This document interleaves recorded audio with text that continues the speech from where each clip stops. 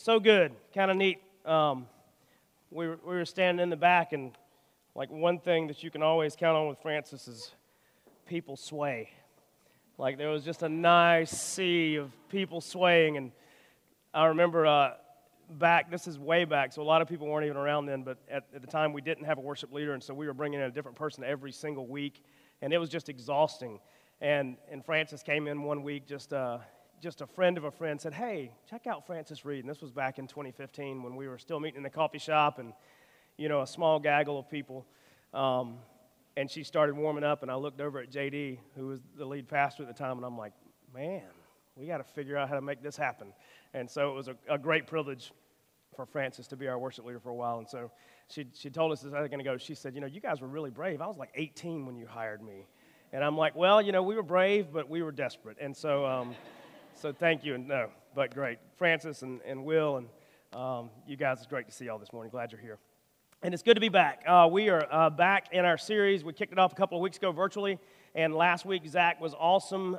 Just to kind of jump in last minute, I called him at about 11 a.m. on Saturday morning, and I was like, hey, Zach, it's not gonna happen tomorrow. And so he's like, no problem, man. So he jumped in short notice and ran with the ball, and super grateful for that. And he's not feeling well this morning, so he had to take off. So if you would, make sure you say a prayer for him. He came in anyway to serve this morning, but not feeling great. So, but we're back in this influencer series that we kicked off a few weeks ago. And today, I'm going to go ahead and warn you, I'm going to pull a bait and switch a little bit. You're going to think I'm going one way, and then I'm going to zag, and we're going to go another. And so the whole point of this series is we're looking through Scripture back and all the way to the end of just people in Scripture who had solid influence. And I'll go ahead and tell you, some of those really good influence, but there was also bad influence that we saw in Scripture. And we're going to do our best to learn a few things from everybody that we look at. Some of it's going to be introspective about how we influence, but also today we're going to look at, what does it mean when we allow people to influence us? And we're going to call that, sway. What does it mean when we allow people to have sway in our lives? The first week we kind of kicked it off of saying that, if we look at life as a path or a journey, we're not going to get super philosophical about it, but it is. It's kind of like a path. Hopefully that path, if we have been bought by the blood of Jesus, united to God as children, the Holy Spirit in us, that path is leading towards God. And it's leading towards an eternity that we are sealed with Him, singing to Him, pursuing Him at all points, at all times. But in that life, there's going to be these forks that pop up in the road. And we have an option to go left, go right, go straight, whatever. And 99.99999% of the time, the path that we take is going to be influenced by someone else. Someone that's either spoken in our past or someone that's beside us in this journey, maybe someone who's behind us in this journey, and they're either pushing us forward or pushing us to the side. And so there's going to be influences. Today we're going to start in Exodus chapter 2. We're going to look at when Moses, this guy who we've talked about a lot, and this guy who by all means was an amazing influencer, when he left and fled Egypt. And so at this point in chapter 2 of Exodus, we have this guy named Moses. What we know about him is he was born at a time in which all the children, the firstborn kids of Israel, the males, should have been killed, but God saved him providentially, and he was raised in Pharaoh's court. Pretty amazing. He grew up to about the age of 25 in the royal court, learned everything from, how to speak, how to write, how to behave royally, how to fight, how to do all of things. He grew up with the best possible instruction as a Jew in Pharaoh's court, and nobody really knew. And so then we find him at the end of chapter 1, beginning of chapter 2, and he goes out one day and he sees his fellow Jews who he loves because he's their people. He sees them being abused, and he comes to one of their aid, and he kills an Egyptian, and he buries him in the sand, thinking that no one saw. And then he goes out the next day, and he sees two Jews fighting, and he's like, how is this? How can this happen? I defended you yesterday, but he wasn't telling anybody, and he goes to break up the fight between two Jews, his people. And one of them says, what are you going to do? Are you going to kill me too, like you did the Egyptian yesterday? And he's like, oh boy, this is not the way it was supposed to happen. So what did he do? He took off. And we find him in Exodus chapter 2, verse 15, and it says, when Pharaoh heard of it, he sought to kill Moses. But Moses fled from Pharaoh and stayed in the land of Midian, and he sat down by a well. Verse 16, it says, now the priest of Midian had 7 daughters, and they came and drew water and filled the troughs to water their father's flock. The shepherds came and drove them away, but Moses stood up and saved them. It's becoming a pattern. and watered their flock. When they came home to their father Reuel, who's also known as Jethro, he said, "How is it that you have come home so soon?" And they said, "An Egyptian delivered us out of the hand of the shepherds and even drew water for us and watered the flock." And he said to his daughters, "Then where is he? Why have you left the man? Call him that he may eat bread." And Moses was content to dwell with the man, and he gave Moses his daughter Zipporah. She gave birth to a son, and he called his name Gershom, for he said, "I have been a sojourner in a foreign land." And so we have this Moses guy, this guy who was going to be called the deliverer, the guy who would ultimately lead the Israelites out of captivity. He would do some miraculous things. He would hear from God in a burning bush when he's taking care of the flock. But he dwelled in this place of Midian for about 40 years. He was probably 25 at the time in which he fled Egypt. He landed in Midian. He met some ladies there at the well. He saved them because that was his way. And then he met this dad. We see him called Reuel here, but later we're going to see that his name is Jethro, and he said, "Thank you for doing this. Here's my daughter. Her name starts with a Z. It ends with a Zipporah. I want you to marry her." And so he does. They get married. He lives there for about 40 years, living in the household of this guy named Jethro. One day he's out taking care of the flock, and there's a bush that is on fire but it's not being consumed. And it's God, and he's like, hey Moses. He's like, "Hinei, here I am. I'm unfurled before you. What can I do for you?" And from then on, we see this amazing story unfold of this guy who did not find much great confidence in eloquence, didn't find much great confidence in anything that he had other than this. He had been called out by God, equipped by God to do a task that he should not be fit for. And he did. So he led them out of Egyptian captivity, parted the Red Sea, did some miraculous signs and wonders to get there, witnessed all of the plagues, and eventually God said, "You're going to lead my people out. You're going to do it in miraculous fashion. I'm going to make sure that you can." And so all of that occurs, and then we find him just a little bit later in chapter 18 of the same book, Exodus chapter 18. And so they had led him out. They had led the Egyptians out of the place. We had already seen the Red Sea part. We had seen manna from heaven. We had seen water from the rock. We had seen all this crazy stuff. Verse 18, chapter 1, we're going to read through just the first few verses, and then we're going to chat about where we find them. It says, "Jethro, the priest of Midian, earlier called Reuel, Moses' father-in-law, heard all that God had done for Moses and for Israel, his people, how the Lord had brought Israel out of Egypt. Then Jethro, Moses' father-in-law, had taken Zipporah, Moses' wife, after he had sent her home along with her 2 sons. The name of one was Gershom, for he said, "I've been a sojourner in a foreign land." The name of the other was Eleazar, for he said, "The God of my father was my help and delivered me from the sword of Pharaoh." Jethro, Moses' father-in-law, came with his sons and his wife to Moses in the wilderness where he was encamped at the mountain of God. And when he sent word to Moses, "I, your father-in-law Jethro, am coming to you with your wife and your 2 sons with her," Moses went out to meet his father-in-law, bowed down, and kissed him. And they asked each other of their welfare and went into the tent. Then Moses told his father-in-law all that the Lord had done to Pharaoh, to the Egyptians for Israel's sake, all the hardship that had come upon them in the way, and how the Lord had delivered them. And Jethro rejoiced for all the good that the Lord had done to Israel, in that he had delivered them out of the hand of the Egyptians. So Moses' father-in-law Jethro, the priest of Midian, most likely a priest of pagan gods. We don't know for sure, but it's very likely. Midian being a people that actually came out of Abraham generations before.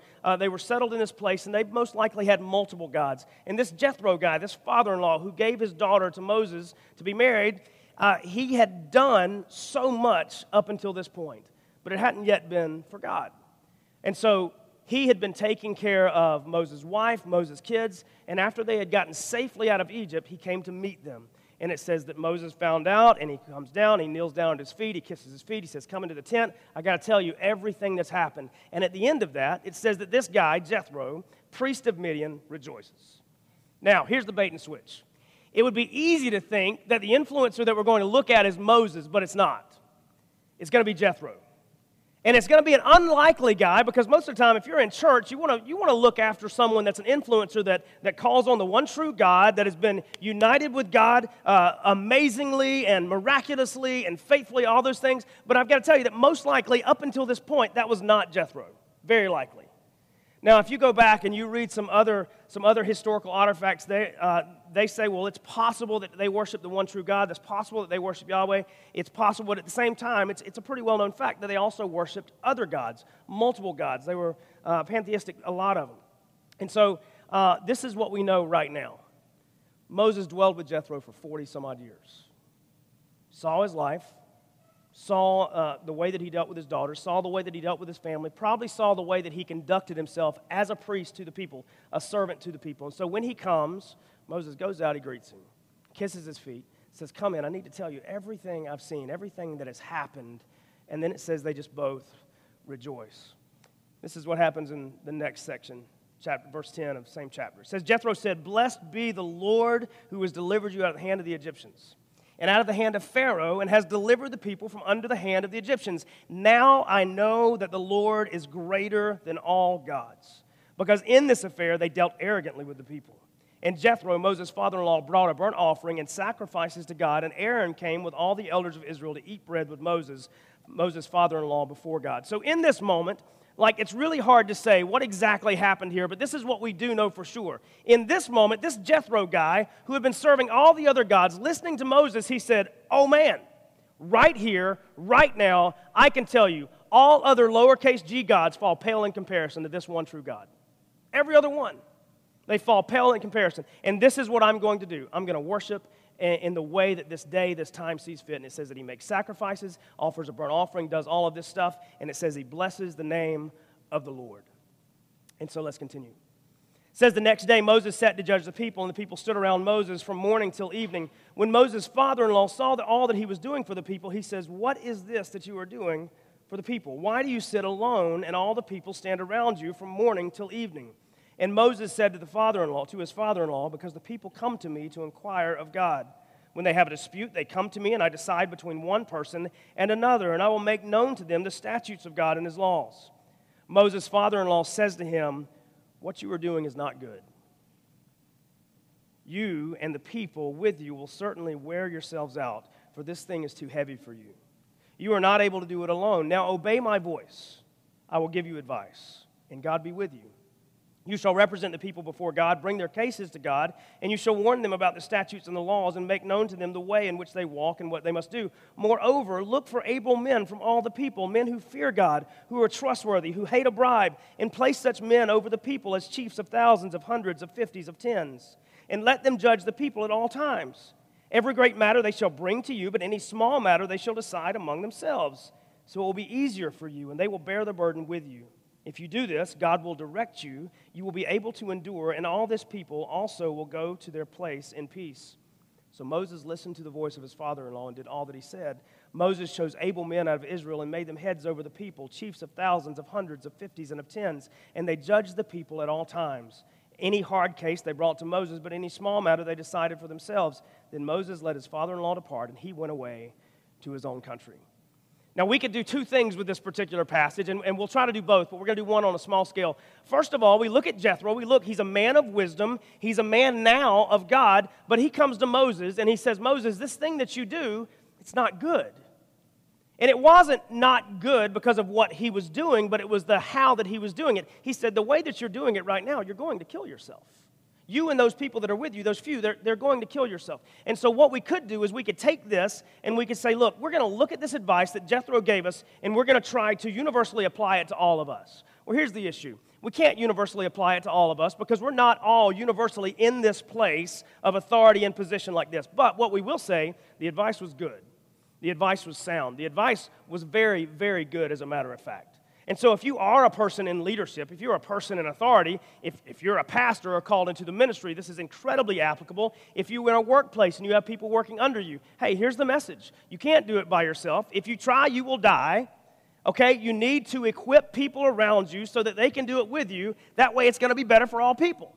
Okay? Great sound advice. Really, really good advice. But I think, moreover, the thing that we need to do with this passage is we need to ask this question. Why did Moses trust Jethro? Why did Moses trust Jethro? Because this is going to be universal for all of us. Why did Moses trust Jethro? Well, here's the thing. There are going to be a ton of people that want to influence your life. But here's the truth. Not all people should have influence in your life. A ton of people will want influence, but not all people should have influence.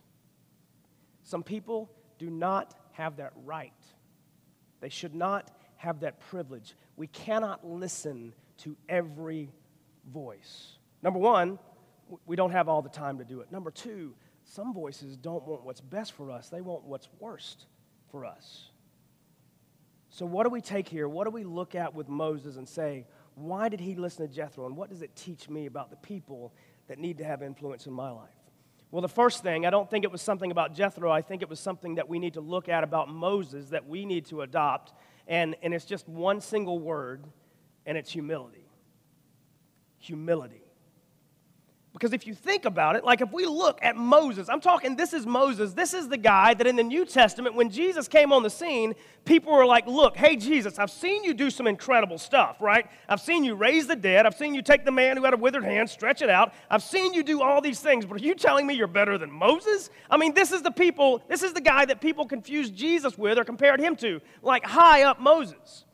This is the guy who was just a man from obscurity, raised in Pharaoh's court, who should have been dead, who was taught everything he possibly needed to know to lead a people, and he had done so much. He had watched so much, seen so much, been used to do so much. If there was anyone that had a right not to be humble, it was Moses. I mean, when someone came to Moses with advice, like to be honest, he could have said, hey, I'm Moses. People are going to be singing songs about me. Go down, Moses. You know, they're going to be singing songs about me for a long time, and you're trying to give me advice. He had every right almost just to say, hey.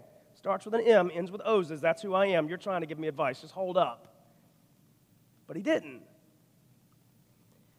Because the thing that we need to adopt, well before we ever meet an influencer, well before we ever give someone who is qualified and equipped to speak into our life, we need to adopt the position of someone who is teachable, instructable, guidable.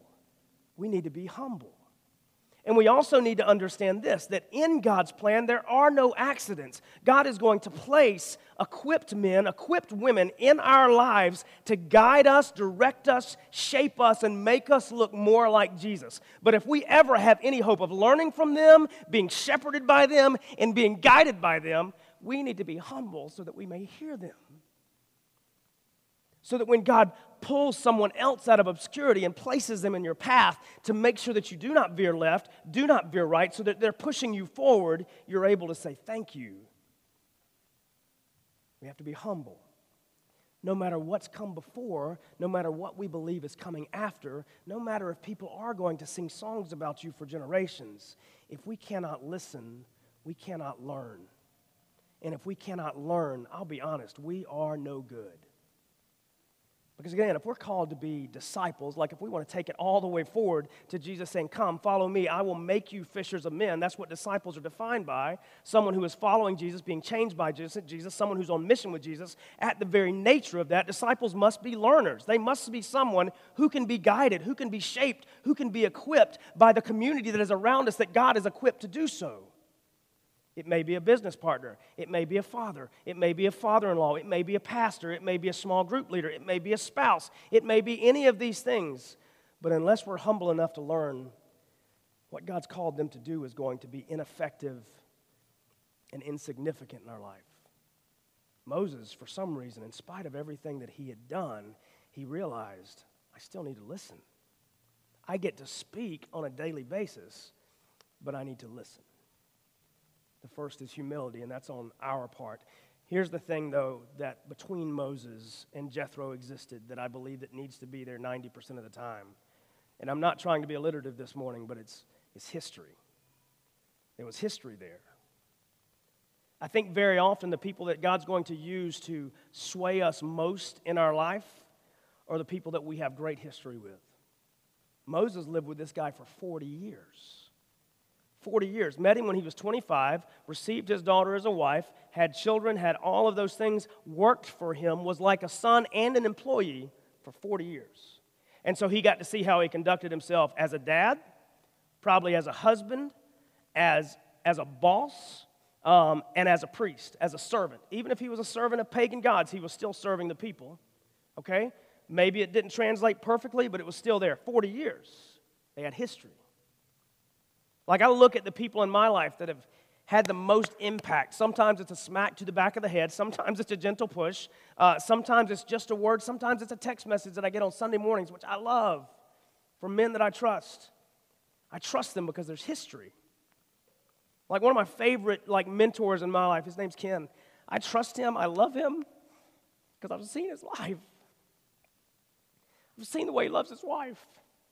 I've seen the way he's grown his kids. I've seen the way he's shepherded churches, and I trust it. So when he speaks to me, I listen because I've had time to watch. He's not someone that's come off the street and said, hey, let me tell you how things are done. He's been someone that's shown me. When my father-in-law speaks, I trust him because I've watched him. I've seen the way he loves his wife. I've seen the way he loves his kids. I've seen the way he conducts himself. So when he speaks, I listen. My dad, 41 years. 41 years, that's a long time. When my dad speaks, be it soft, be it quiet, sometimes it takes a while. I love you. I hear him because I know him. I trust him. We have history. Who in your life has got equipped to speak to you, and you can see it in the evidence of their life because you've walked with them, you've walked beside them, you've walked under them, you've seen them? Who is it? Because it's very likely that God will use those people to speak to you. Do they know everything? No. But do they know something? And can you trust it? Now, not all history is good, right? Not all history is good. If Moses had lived under this guy and this guy had been a terrible dad and a terrible husband and a terrible priest and a terrible boss, if he would have come up and tried to give Moses advice, Moses would have been like, hey, it's time to go. And probably I wouldn't have kissed your feet a day before if you had been that guy. But he did. Showed that there was good history there. There was something valuable there. There was something worthwhile there. Who is that in your life? Who is that in your life that you have watched, that you have learned from, that you have listened to, that you've looked at their life and said, maybe I don't want all of your life, but that part I trust? Who is that?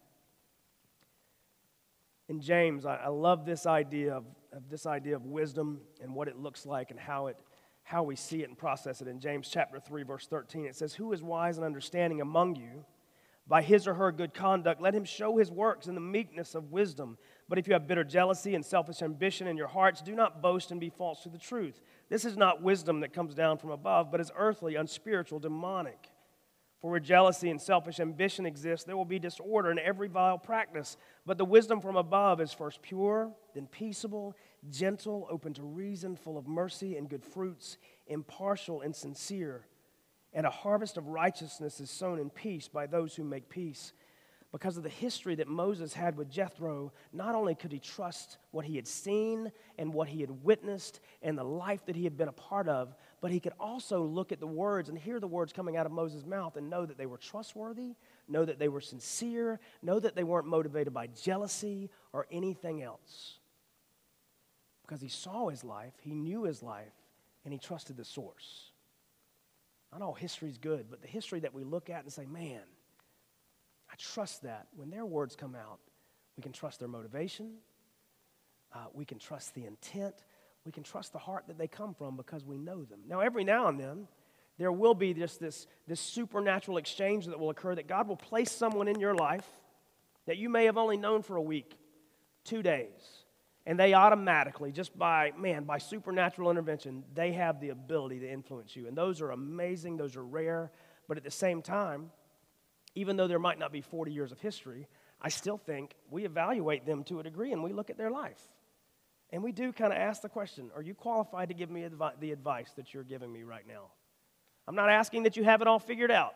But if you're talking to me about being a good husband right now, maybe you're teaching me out of mistakes, or maybe you're teaching me because you're doing it right. But I want to know, are you qualified to tell me? If it's somebody that's never been married, good chance marital advice, you hear it, but it might not be the best source. You know? If somebody's telling you to be a dad and they have 12 cats and no kids, or they're telling you how to be a mom, and now I'm not saying there's anything wrong with cats, because, we all know that, cats are born, and when they die, they go back to hell where they came from. But, But maybe they have 12 cats instead of kids, and they're telling, I'm sorry, that was terrible. They're telling you how to be a good dad. Maybe we don't trust them on how to parent our children. Man, but do we trust the source? Here's the other thing. I think this is probably the linchpin. Jethro's advice, it did not contradict God's plan for Moses' life. This is huge. I mean, this goes on a plate by itself. Jethro's advice did not contradict God's plan for Moses' life. Now imagine like circumstances had been different. He had checked all the boxes already, okay? Moses was humble. They had history, all of those things. He had watched his life. It had been good. He trusted him. He kissed his feet, all of that stuff. And then if Jethro would have come up to Moses and he would have said, Moses, this thing you do, it's not good. Period. What you need to do, it's going to kill you, so you just need to shut up. Don't tell anybody anything. Don't speak truth. I need you to go in your tent because you don't want to die. I need you to go in your tent, and I just need you to stay there.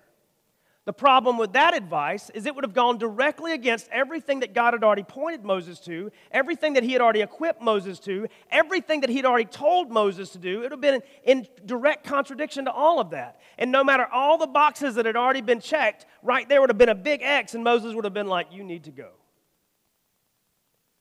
Because at no point, at no time, should an influencer ever contradict the plans that God has for me, that God has for you. And if they do, their voice is cut off. And you say, well, that's harsh. Sometimes we don't get to choose the people that try to influence us, but we do get to choose whether or not we give them access. And you say, well, that's terrible. We can learn from anybody. No, we can learn from anybody, but we still need to be selective. And I think for believers, you may think I'm crazy. I think at certain stages in your journey of following Jesus, that even means that you're super careful whose books you read, okay? Whose podcasts you listen to. And I'm not trying to make you legalistic, but I think that we need to be objective and understand, like, if, hey, I am an immature Christian right now and I need to be getting good spiritual milk, there are some people that's not what they're peddling, and I don't need to listen to it. I don't need that. I need to find another cow. I'm taking the metaphor probably too far. But then there are people that come into our life, and the advice they try to give us, man, it is in blatant contradiction to the plans that God has for me.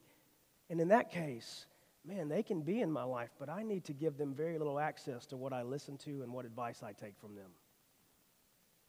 And that's part of me actually being mature enough to decipher good advice, good influence, bad influence.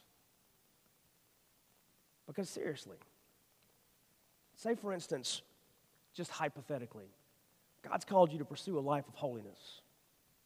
By the way, it's not a hypothetical. It's quite literal. God has called us. He said, you be holy because I am holy. You be separate because I am separate. Let me sanctify you, set you apart. Someone comes and gives you advice that sounds a lot like they're telling you that sin is okay. Guess what? Their advice is no good. We choose not to take that. Someone maybe comes to you and says, maybe something like this that may sound really good. Hey, you know what? You're struggling financially right now, so what I think that God would want you to do is save all your money and not give any back to Him. I think that's okay right now. I think God would be okay with you doing that. You know, that sounds good, and it sounds like a very loving thing, but you know what? The very thing that one way that God calls us to show our love for Him is through obedience. And God says, you know what? Everything that you have is mine, so I'm just asking you to give some of that back to me. And trust me with that. It's an act of faith. No matter how good the advice sounds, no matter how much it tickles my ear, if it is in blatant contradiction to what God has already called me to do through His Word and through dynamic and equivalent revelation, man, it is no good. And you say, well, man, that requires me to do homework on the people I listen to. Yes, it does. Yes, it does. Because eventually, everything that comes in, if we keep letting it get in there, it's going to take root, and then it's going to come out. Jesus speaking to a bunch of very Jewish people, He's like, don't you understand? It's not what you eat that defiles you, but it's what comes out of your mouth. Do you know why? Because that came from your heart. How did it get there? We heard it. We listened to it. We let it just stay and simmer. We have to be selective. We have to be selective. So now, the people that have history in your life, so let's say, for instance, let's take it process by process. You're humble. You're willing to be taught. Great. A+ for you. Don't go bragging about it because you'll lose your humility. You're humble. You have people in your life that have history. You've watched their life. You trust their life. You have all of that. Now, of those people that have checked all those boxes, is the influence that they are displaying to you, is it pushing you towards God, or is it pushing you a degree away? A degree away. A degree away. Maybe it's pushing you just in direct opposition of God. And now ask, who are the voices in my life that I need to really, really listen to? And it doesn't mean that we cut off relationship with those people. I think that would be unbiblical too. But it does mean the level of access that we give them should diminish. If they're giving us advice that is just, maybe it's just tricky enough to where it's just 1 degree at a time away from God. Maybe it's blatant, but sometimes it's just that 1 degree. Who are those voices now that we listen to? Do you have those? Do you have them in your life? Do you have those kind of influences in your life that you've chosen humility? They have history with you, and you can trust the words that they're giving you to grow you closer to God. Do you have those? Here's the question. Here's the answer. If you don't, you need to. Like we need those voices in our life. We need mature and learned people in our life. And so for some of you, you're like, man, I only know people that are 10 years younger than me. Well, you need to hang out somewhere else. Maybe find some Will Reeds in your life. Like that guy sitting back there, I got to go fishing with him yesterday. You know one reason I love fishing with Will Reed? Because I can know for sure that when I do, I'm not going to hear things that are going to push me a degree away from Jesus. I trust you, Will. I appreciate that. Neil Culler, younger than me, but I trust his words. I know his life. I trust his life. And when he speaks, I listen. Sometimes YouTube videos, I delete those. I'm kidding. Not really. He has YouTube rabbit trails that are a mile long. But I trust his life. I'm grateful for his voice in my life. Do you have those? Because I'll tell you, you need them. You need them. If you don't have those, here's your first step. Simple. God, I need people that influence me well. It's allergies, of course, man. Thank you. God, I need people that influence me well. Would you provide those for me? And then maybe you might even have to go and seek them.